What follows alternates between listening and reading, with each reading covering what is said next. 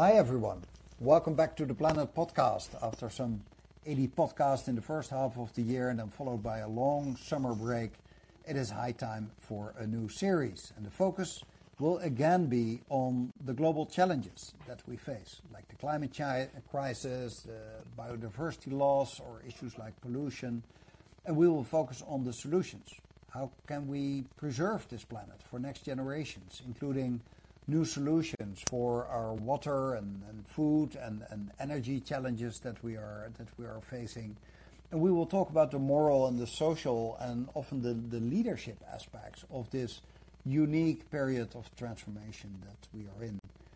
Don't forget that this app is called Call In, and that's for a good reason, because you can call in to the podcast. So if you have any questions or comments, please join us in the Q&A, but please wait towards the end of our talk before you do so. Now, to start this new series, I'm very honored to have as our guest today Professor Grace Lasker. She is a teaching professor at the University of Washington Bottle in public and environmental health and toxicology. And her impressive CV includes no less than 3 PhDs, and Dr. Lasker focuses on the intersection of toxicology, green chemistry, and public health, and the role of social and environmental justice. She's a nationally prominent researcher and an advocate for implementing justice and equity-centered frameworks in programming and organizational infrastructure. And in all her presentations and writing, it is clear that Dr. Lasker passionately believes that everyone deserves the opportunity to learn and to be healthy. So today, we have a wide area of topics that we can cover, from green chemistry to issues like a fair future for all and the role of education to prepare the next generation. And this next generation should not only lead in technological and science innovation, but they should do so in a way that it leads to better public health in diverse communities and a much more just society. So having said all this, thank you, Grace, for joining us today. I mentioned green chemistry in my introduction. Could you explain what it is and why green chemistry is relevant for us to know more about it?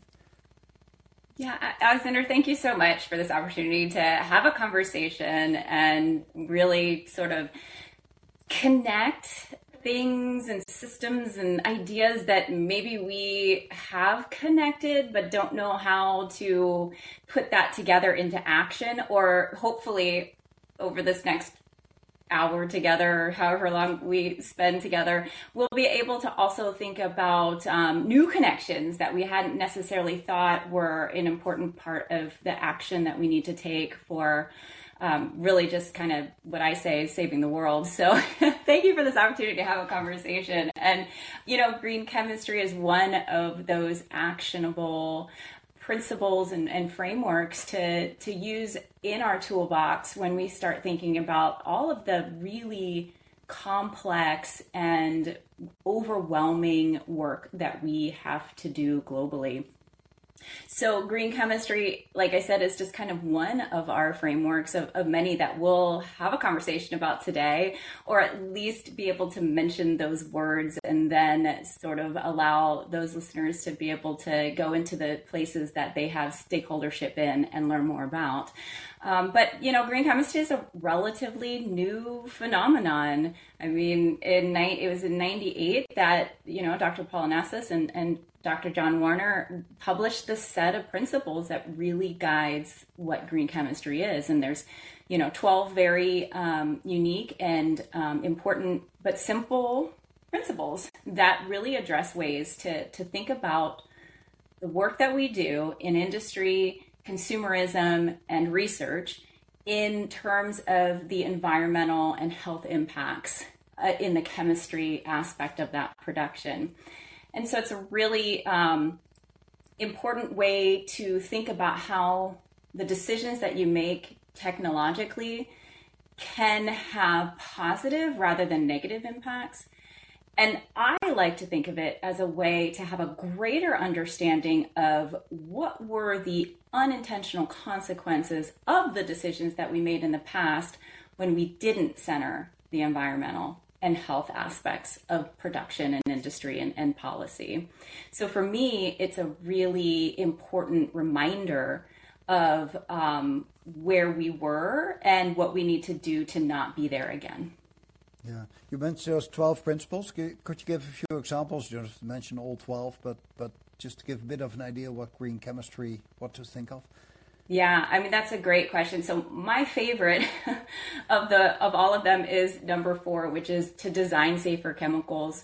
And so an example of that is really thinking about, we do have incredible technology. We do have, we're as advanced as we ever were as a species right now.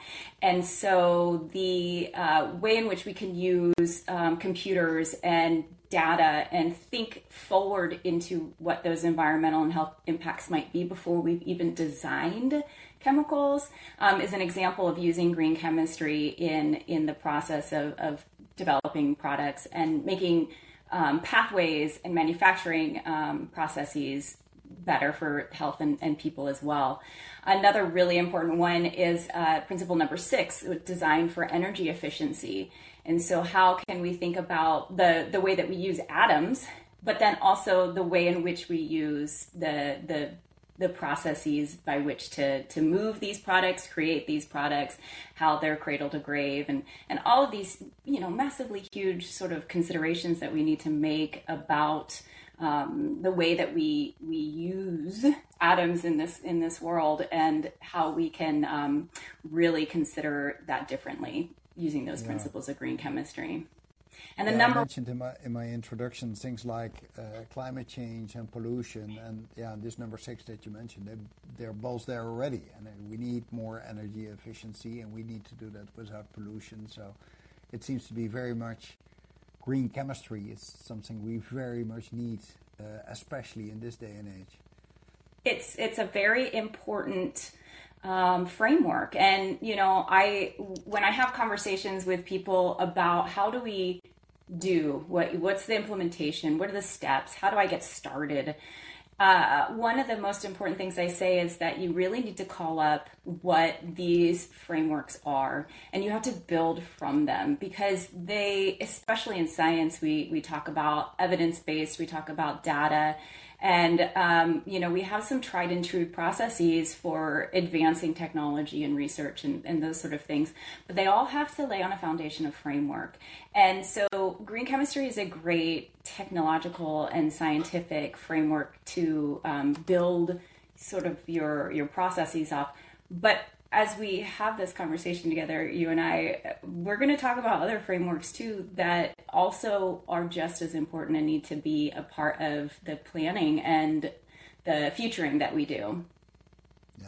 Yeah, exactly, because it's one aspect of a much bigger thing. We are recording this now because we do this live, but later people will listen to the recording. So just to note, for those that are listening later, we are recording this now in late October 2022. So we are just weeks ahead of the all-important climate change COP27, the conference of parties, so basically the conference of all countries in the world that once a year come together to talk about climate. This one will take place in Egypt. And then just a couple of weeks later in December, we have COP15, and that is not a climate COP, but that is the other very important process. You normally hear a bit less about it, but that is the COP on biodiversity that will take place here in Canada, by the way, from where I am at the moment.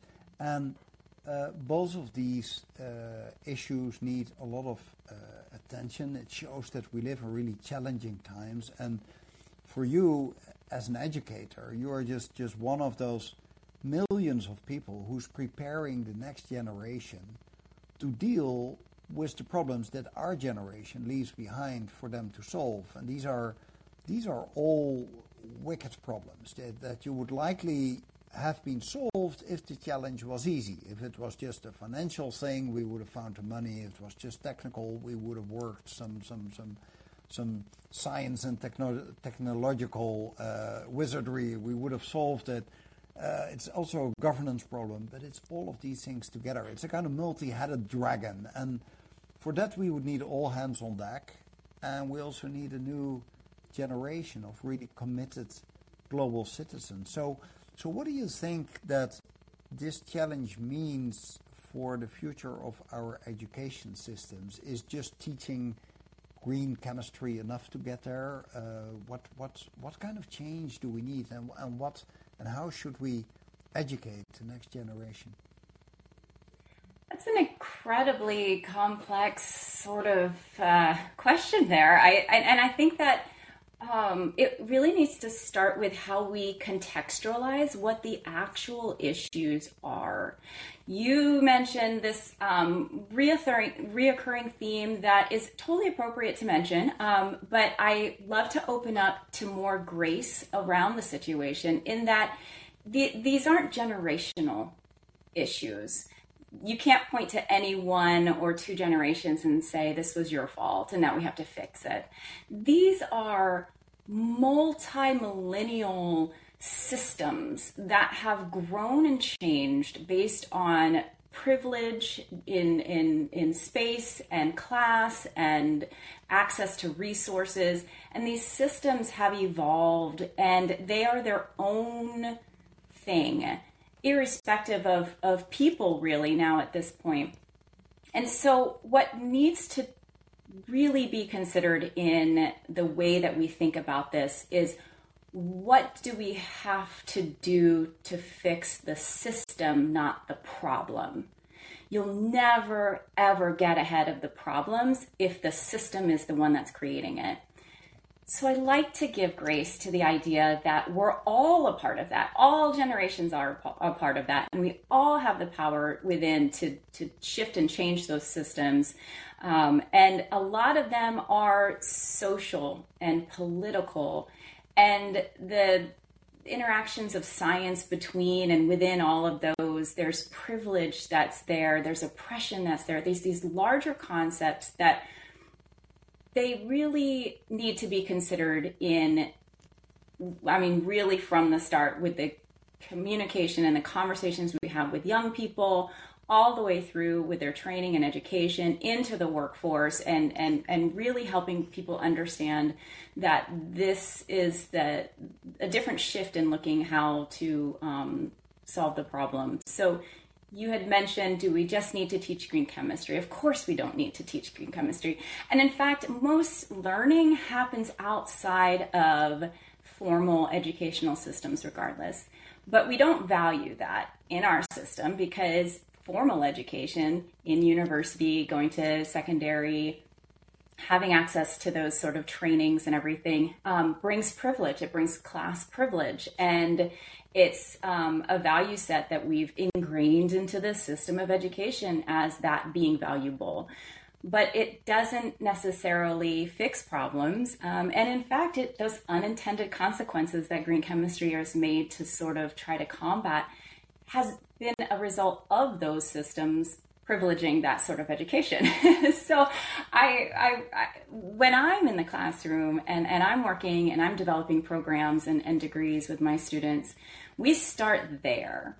And we say, what's our global citizenship around those social aspects of systems? Because if you start there, then the solutions that are embedded in changing those systems will fix our climate, our global sort of natural and health systems as well. Yeah. Now, I'm very much with you there. This is incredibly complex. It is a system. It has evolved over millennia. That is right.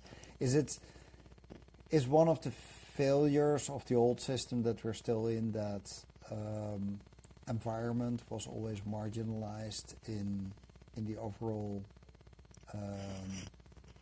let's say importance of things that we I think you mentioned somewhere a line, you said something like we took space for granted. Is that the same kind of aspect, that we forgot about the environment? It's not mentioned in the GDP, etc. Is that part of that whole problem? Well, I think that yes, you're right in that the ability and privilege to not be concerned about environment has really come from the implementation of concepts related to Western medicine, Western science, and sort of these sort of privileged systems that have grown up it allows one to not have to, quote, worry about it. But there's other points of view and other ways in which people navigate all of these complexities where they never forgot about the number one most important thing is that we have to be at one with the space that we live within that keeps us and supports us alive. We are the secondary to that. And so indigenous science, for example, has absolutely collectivizes around that idea and that global importance. And so I think that certain geopolitical systems and you know, the way in which we have changed in certain countries really just focused on that one point of view where the secondary aspects of like economy and continued privilege for those that already had that those ranks, supporting those instead. So it's a dichotomous view of the same world. Yeah. Are you hopeful that things get better? I mean, I'm asking you as I'm thinking about all these different aspects, and while you were talking, I was thinking about, for instance, the issue of gender. When I was at high school, and that's really a long time ago by now, all the boys, they took chemistry and physics, etc., and the girls did languages. There were a few exceptions, but there was a clear diversion there. I've now the impression, if you now go, let's say, to a technical university, at least in the Netherlands, I see a really impressive, much higher number of women there than in my days when I was a student. So there is a trend towards more, let's say, kind of diversity or a more equal division amongst gender. That is a kind of trend in society, which I suppose is part of the big solution that we are going to. Do you see this trend, and do you see more positive trends that we just should strengthen and extend? I think that it's sometimes it feels good, right? To see and have these observations that it feels like, you know, we are inviting more scientists of color into space, more women scientists into conversations, and really, honestly, there's an issue or a potential trouble in that, because you can say by the numbers, we've done our job, this is great, and it's just going to by default get better because we've done the work of inviting these individuals into science and technology. But when you look at how these individuals are accepted into leadership and other greater policy and decision-making aspects of those organizations, it's very low. It still is low. And then globally, you know, just in the gender issue, girls and women being allowed to have education, that's a whole nother conversation that we could spend decades having. And so I think that just having people be present is a good step, but it certainly doesn't lend to solving the problem. Yeah. So, going back to the green chemistry, and then linking it to one of the other main issues that we might focus on, environmental justice. Do you think that green chemistry connects directly to environmental justice? I mean, absolutely. It's a foundational aspect of why Paul and John saw the need to create this in the first place. And I think that in conversations globally too, green chemistry has, it's growing, but it's also shifting. So part of the work that I've seen in having these sort of bigger conversations is that shift from the green chemistry with that one aspect of environmental and human health, but then expanding that into sustainability. So now green sustainability or sustainability in chemistry, these are sort of language shifts that we're making, because you just have to address economy and society in and along with environment. There's no going around it. We're people, and we are systems that prioritize economy and then deprioritize the other two. So we've got to fix that shift in balance. Yeah, yeah, definitely. So yeah, talk about systems thinking, a systems thinking approach to health. Could you mention a bit more about that? Could you give an example, for instance, your own teaching? How do you integrate systems thinking connected to a better health, global health, for the planet, health for people, etc.?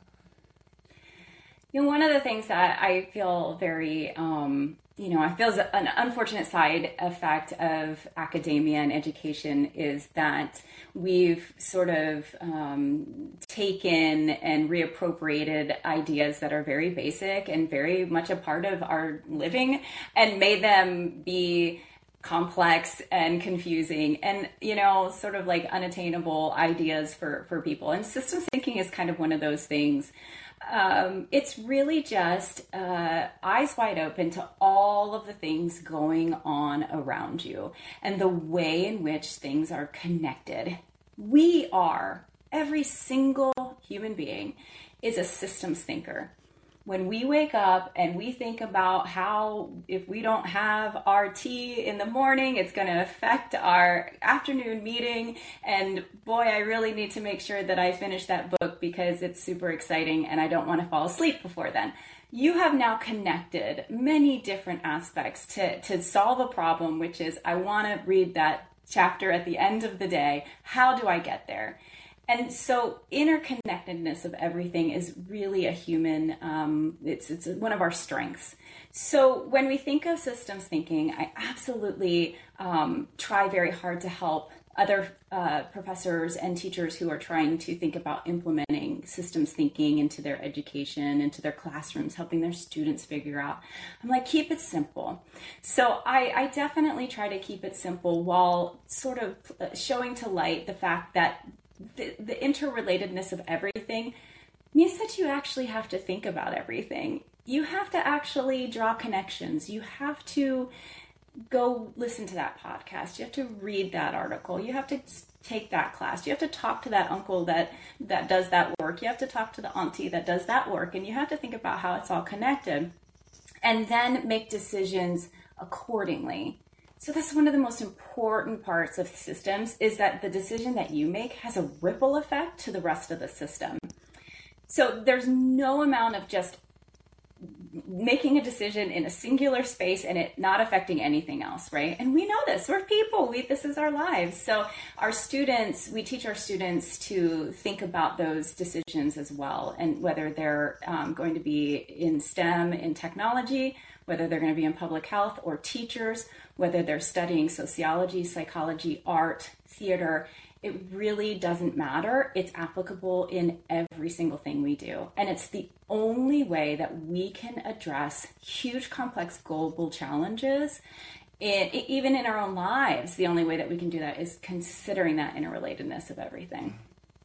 But you said keep it simple, but at a certain moment you are dealing with so many data from so many problems and so many information that you have together that you move to software, I suppose, and put all these data in.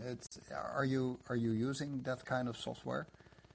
Yeah, it's very important. I mean, STEM is a data-driven methodology for decision-making, right? And there's programs like JUMP that is really geared towards research and scientists to be able to think about how the changes that they make in processes or otherwise, how that has that ripple effect. And then they can think about how to maximize more greener and sustainable decisions and figure out, did it have the actual intended impact that I hoped that it had? I can actually show that with data and outputs from the JUMP software and really kind of use that to demonstrate that change has been made.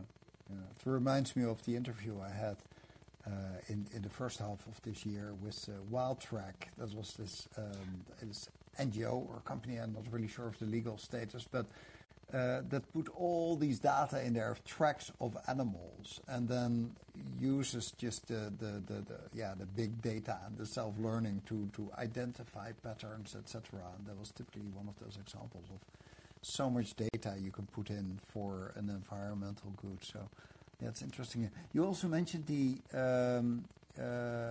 in just before we start, we spoke about the certification that you developed. Could you say a bit more about that?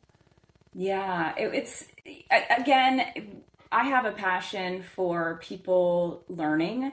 And then, once you learn, you can't unlearn. And so I really value that. And so a number of my colleagues that are in spaces of green chemistry and toxicology, sustainability, and business came together and brainstormed about how do we embed this into people's learning, and how do we help them find the tools to be able to make those changes, to use the software like Jump to say, hey, I want to do something in sustainability. I don't know if this is just going to cost us more problems and then make us, never have that ability again, or did it make true impact?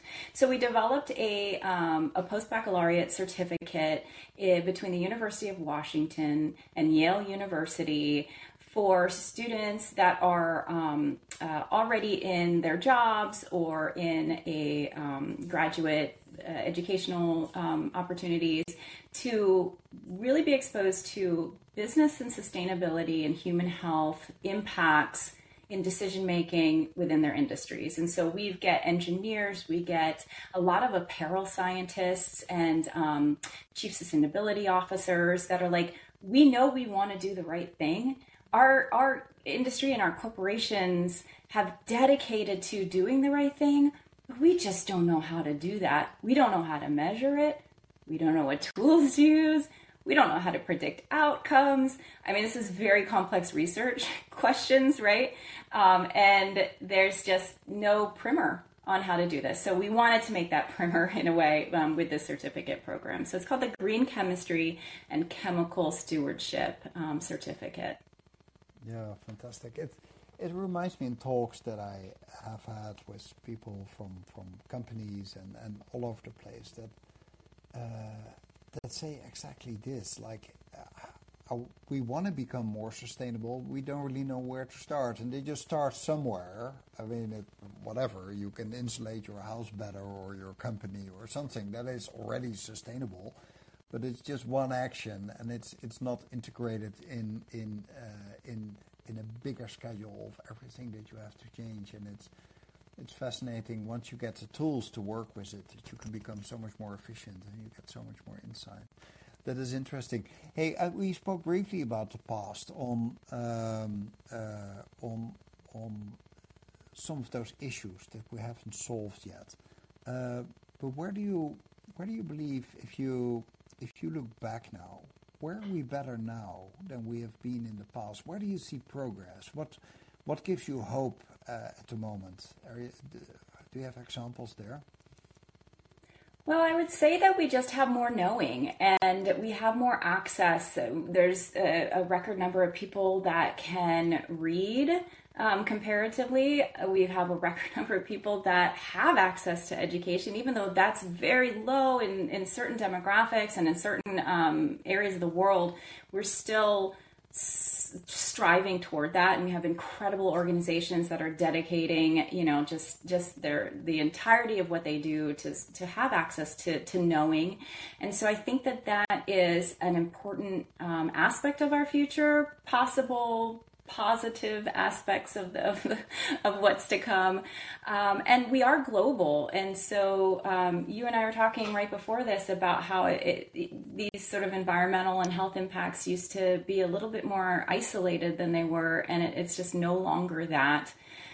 I read something a long time ago that said every single square inch of this planet has some sort of man-made chemical in it, all the way to the highest peaks and the lowest peaks in the oceans. It's there. So we're no longer not connected. And I think that we're starting to see that and work together across all of these nations that have the power and privilege to be able to do that. I think we're getting closer to seeing that we're so interconnected. We are one big system, that we can't do it alone, and we shouldn't have expectations otherwise. Yeah. And as a former diplomat, then I would immediately like to add, since we are now really so interconnected, we are like one big country, and we still govern it like kind of, the 18th century. Still nation states that are trying to cooperate. But Yeah, the plastic that is now blown out of your backyard will end up in microplastics that might end up either in the Mariana Trench or on the Mount Everest. It's all really, really connected, and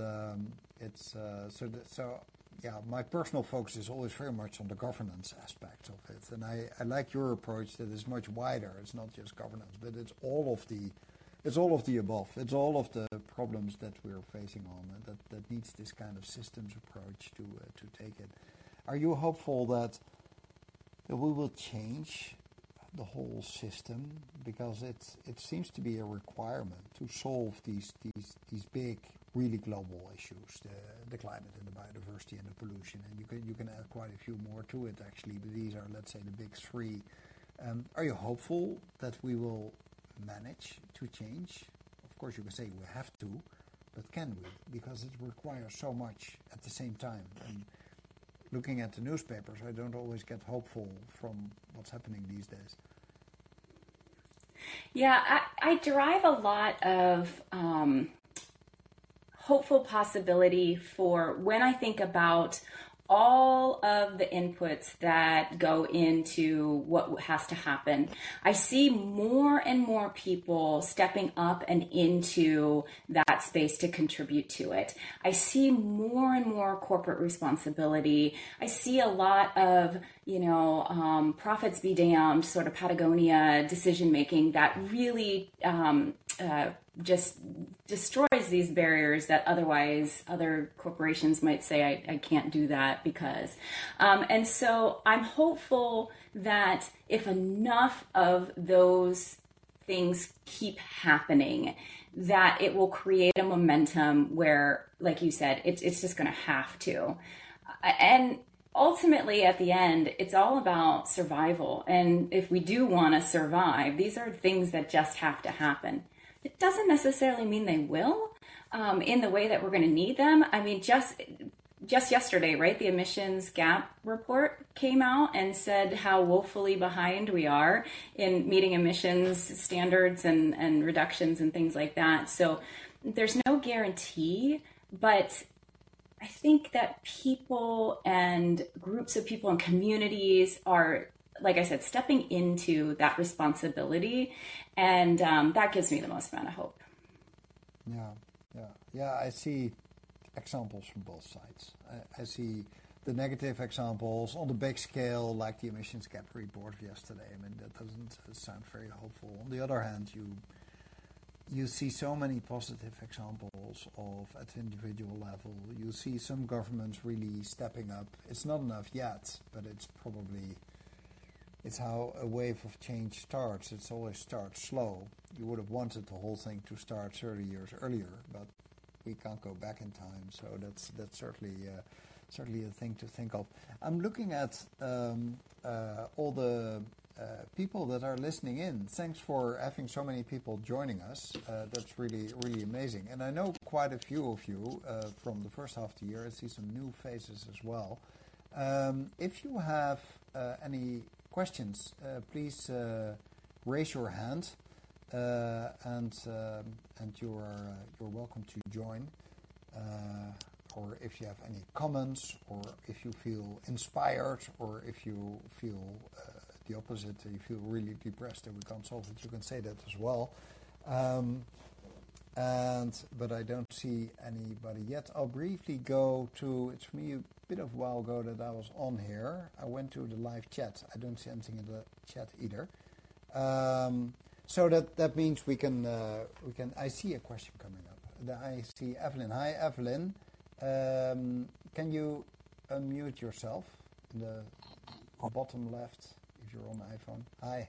Yeah, I'm not on an iPhone. It's on the bottom somewhere, but okay. Hi. Yeah, I did put, good to have you back on the air. I did put a question in the chat room before, but maybe you can't see that. But the question I have, is I Googled the principles. Number 10, if I'm correct, is design for degradation. Do you do any research on plastics in that regard? So I should probably note to everybody, I'm actually not a chemist myself, and so I personally have not, but that is absolutely one of the aspects of that number 10. And then it's. I bet when you looked at those 12, you're like, well, number 10, design for degradation, that's really connected with number 1, pollution prevention, because the one begets the other, right? And especially that cradle to grave and back around again. And then, using renewable feedstocks means that then you are thinking about degradation in terms of renewable and that sort of thing as well. So that interconnectedness, plastics are a major aspect of the innovation and our possibilities for technology serving us well. But historically, they are one of the major problems that we have that we now have to mitigate based on these sort of 12 principles of green chemistry and sustainability and the UN Sustainable Development Goals. So it is a circular sort of thing, which when you look at the 12 principles of green chemistry, they are circular and interrelated. And so I appreciate that you brought that up. And plastic pollution is absolutely a major aspect that we have to try to come to grace with, I would say. Okay, thank you. Yeah, it seems to be the one of the big three that gets least attention. People focus so much on climate change, and then maybe a number second is biodiversity, and then pollution is quickly catching up as a good number 3. It used to be people spoke only about climate and biodiversity, and now pollution, especially the plastic aspect, is really popping up. What I was thinking about while you were talking, when you educate your students on this more system thinking approach and thinking much wider than just, let's say, the chemistry or even just the STEM aspects of it all, do you include the Agenda 2030 and the SDGs? Are they aware of it, and how do you focus on it? No, thank you for asking, because one of the things that I wanted to make sure to bring up is when we are, as individuals or part of greater organizations or agencies, when we're thinking about how do we make change, how do we think about climate change and biodiversity in these greater capacities, one of the things that I really like to emphasize is a sort of attaching or building your plan around frameworks, and those frameworks are the SDGs. It is those global actions that we're calling all of the nations to have in our organizations and personal selves. So using those as a building block and a rationale as to why we need to prioritize these is going to get every single person who does that, every single organization and agency who centers on those frameworks, it's going to get them all in one space, all together. And then they're all going to be working towards all of those things all at once. And that's how you make change in systems, right? Like, you have to collectively really charge through and have that. If we're all doing different things, it never comes together. So I tell my students, and I tell everybody who's listening, if we all get together in this one call to action, or use this one framework, or use this one model, we can get there. We really can. And everything that we do, even if it feels small and insignificant, is actually contributing to global change.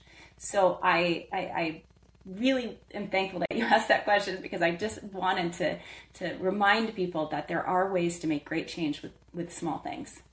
Yeah, I think it was an absolute success of diplomacy that this agreement was found in these few hopeful months in the last months of the year 2015, when we had both COP27 in Paris, and we agreed on the Millennium Goals, and we had like 2 or 3 other great conferences going on at that moment, and there was just this brief moment of hope that things would change, and then suddenly everything changed, and it's a challenge, but we still have the framework, and I still believe that the whole 17 Sustainable Development Goals and 169 targets that we should focus on. It's an amazing framework, and it's an amazing improvement on the old Millennium Goals, And but yeah, we have only 8 years left, so it's going to be a huge challenge. I see Sharon raised her hand, called in, I should say. Called in. Yes, I called in from. Hi, Sharon. Hi, Alex. Great to have you back on the air. Thank you, Great to have Dr. you back. Thank you, Dr. Lasker. I've really enjoyed what you had to say. I'll make this short. I read that 2 of the agenda items for COP27 would be implementation and creative financing. Can you speak to both of those? I was kind of thinking about creative financing. Where is the planet going to get this money, and how creatively would you suggest that they use it? One of the things that I am starting to recognize is the power of decision making and the power of making decisions that are environmentally and socially just, regardless of sort of that economic potentiality of negative impact. And so it's an interesting thing because not all change does require financing and money and big sums of it, right? And so again, if we think about everybody's dot on the systems map, what are the things collectively we can do that are going to have great impact? But, you know, thinking about it creatively at like a corporate, sort of like a big software agency or a big technology agency, using software like Jump, thinking about how I can change this variable and it's more sustainable because I'm not going to have this waste product, but it's going to have an impact on the way in which I can more quickly get this product out. So we're shifting. We're not sort of using resource, we're just shifting it. And the same can be had for the economics of it. And I think that when we have when we prioritize funding and financing towards those environmental and socially just agenda items and the SDGs and everything like that, we're really taking a stand and saying these are our values. And so we're going to devalue those things that are anti. We're going to devalue funding in wars and sort of those kind of conflicts that create these problems. And we're going to shift that. So I don't think we need more. I just think we need to change where we collectivize around what those values are. And then when we do that, I think that it's going to take time. This is definitely not, I mean, we are running out of time when you think about the 2030 agenda, but that's okay because it's continual and that sort of thing is important. So the more we can think about shift towards these things as priority values, I think that might help. I'm not in economics. I don't absolutely have any sort of specialty in that, but when that question comes up, that's sort of how I try to lean people toward. Thank you so much. That was a great answer. I'd love to take one of your classes. I would love for you to take one of my classes. Okay. All right. Maybe I can do it. Maybe I can do it by Zoom. I will send you a link. You okay. For sure. Thank you, Sharon. Nice that you could join again. Anybody else this question? Please raise your hand. What I was thinking when you were speaking about is I was thinking about the students in your class. I mean, they grow up in this time and age, in a time when you see worldwide polarization, populism. You see a trend towards, simple solutions for complex problems, etc. It seems that you're teaching exactly the opposite. You're explaining that things are really complex and that you can only find solutions if you really look at everything that is at stake and if you all work together and you have to be international and creative and scientific. You seem to be rowing against the stream if you look at not just politics there, but more, let's say, society at large seems to be drifting away from the kind of more nuanced academic or let's say diplomatic, talk about my own background, but yeah, the kind of academic, diplomatic, more nuanced approaches that you would like to see. How are your students dealing with this? Because they get a taste of both sides. They hear at university something else than they hear in the media, for instance. Yeah, there's a lot of grappling right now. And, I think that I don't shy away from having conversations about complexity and big picture, because I come from a lot of different educational aspects of study, but one of them is public health. And the way in which human health systems are interrelated, it's just absolutely complex. And I'll give you an example, like depression. It's very easy for somebody to say, oh, you're depressed because of this. Change it, and we'll longer. And then somebody else will come and say, oh, no, you're depressed because of that. And if you change it, then you will be free from your depression. And the person that's actually in that space knows that it is so much more complex than that. And you can't just change one or two things and have that solution. And so if we can teach people to be comfortable with the time that it takes to unravel and redesign the system that they're trying to conquer or live within, then we'll just be much more realistic to what life actually is. And so I'll tell my public health students, we have to absolutely look at all of the variables that would go into somebody having depression, not just the chemical aspect of it, the genetic aspect, but the systems of community, the way in which we've, deprivileged certain individuals and they don't have access to the things that make us happy and well. And so I challenge my students to see that, because those are the things we have to fix, but we have to fix them all. But what I tell my students, and I tell everybody that I have conversations with, no one person has to solve them all. And if we could do that, we would have already done it and we wouldn't be in this place today.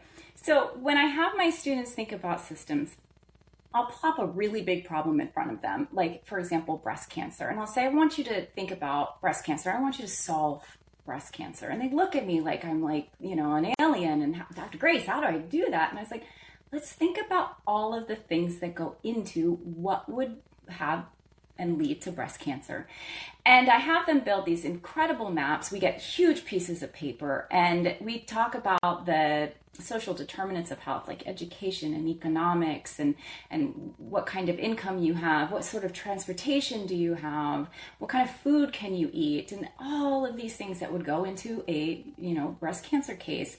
And I have them draw the lines and connect them and think about, well, if you changed one, how would that change the other? Would that positively impact the breast cancer incidence or not? And so I get them to see that. And then at the end, I do this really fun thing. I think it's fun. They're just in my classroom, so they're probably ready to be done with the day. But I have them circle one of the variables that they most empathize with or see themselves within as part of the solution. I have each one of the teams circle the map.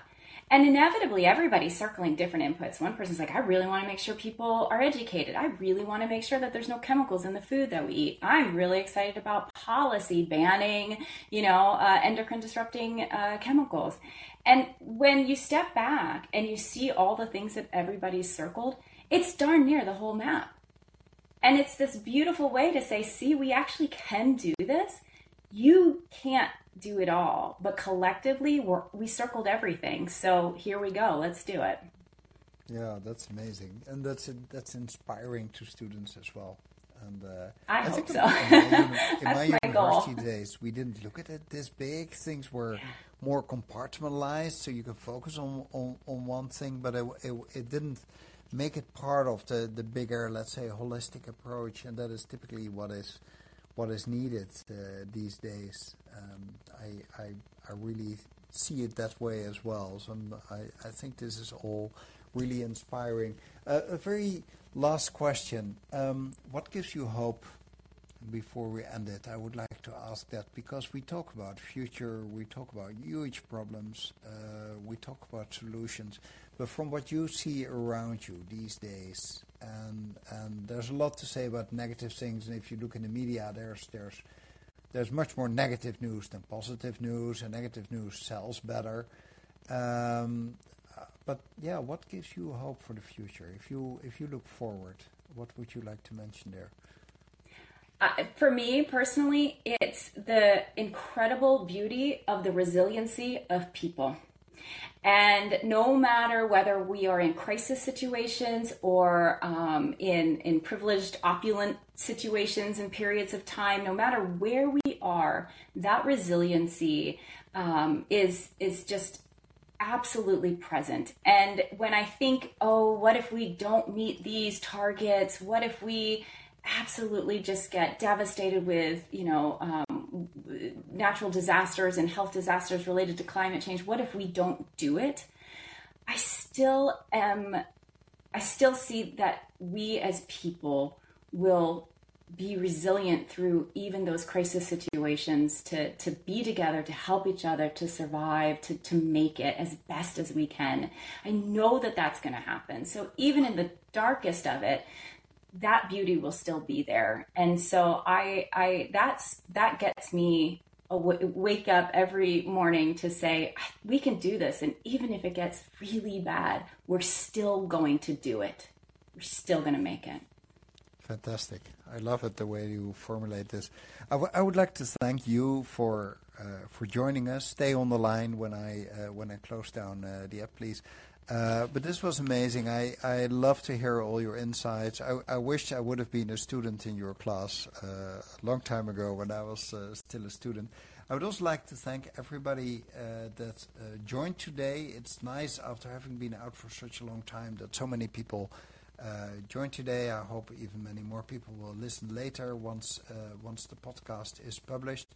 And for those listeners, also for Grace as well, by the way, if you're interested, but there will be more podcasts soon in November and December. We will focus a little bit more on green chemistry and also on how to deal with these big data and the kind of jump software that was also mentioned. We'll get deeper into that in a podcast soon. I haven't really agreed on the date yet, but that will, somewhere in the next few weeks, we'll have another one on that. And there will be quite a few podcasts on water issues and wastewater. And as all of you know, water and climate change is like 95% the same thing, but it has a lot of special aspects that need to be dealt with. So I want to dive a bit deeper into that with some very interesting regional experts. I'm setting up the calls with them at the moment, so in November that will start.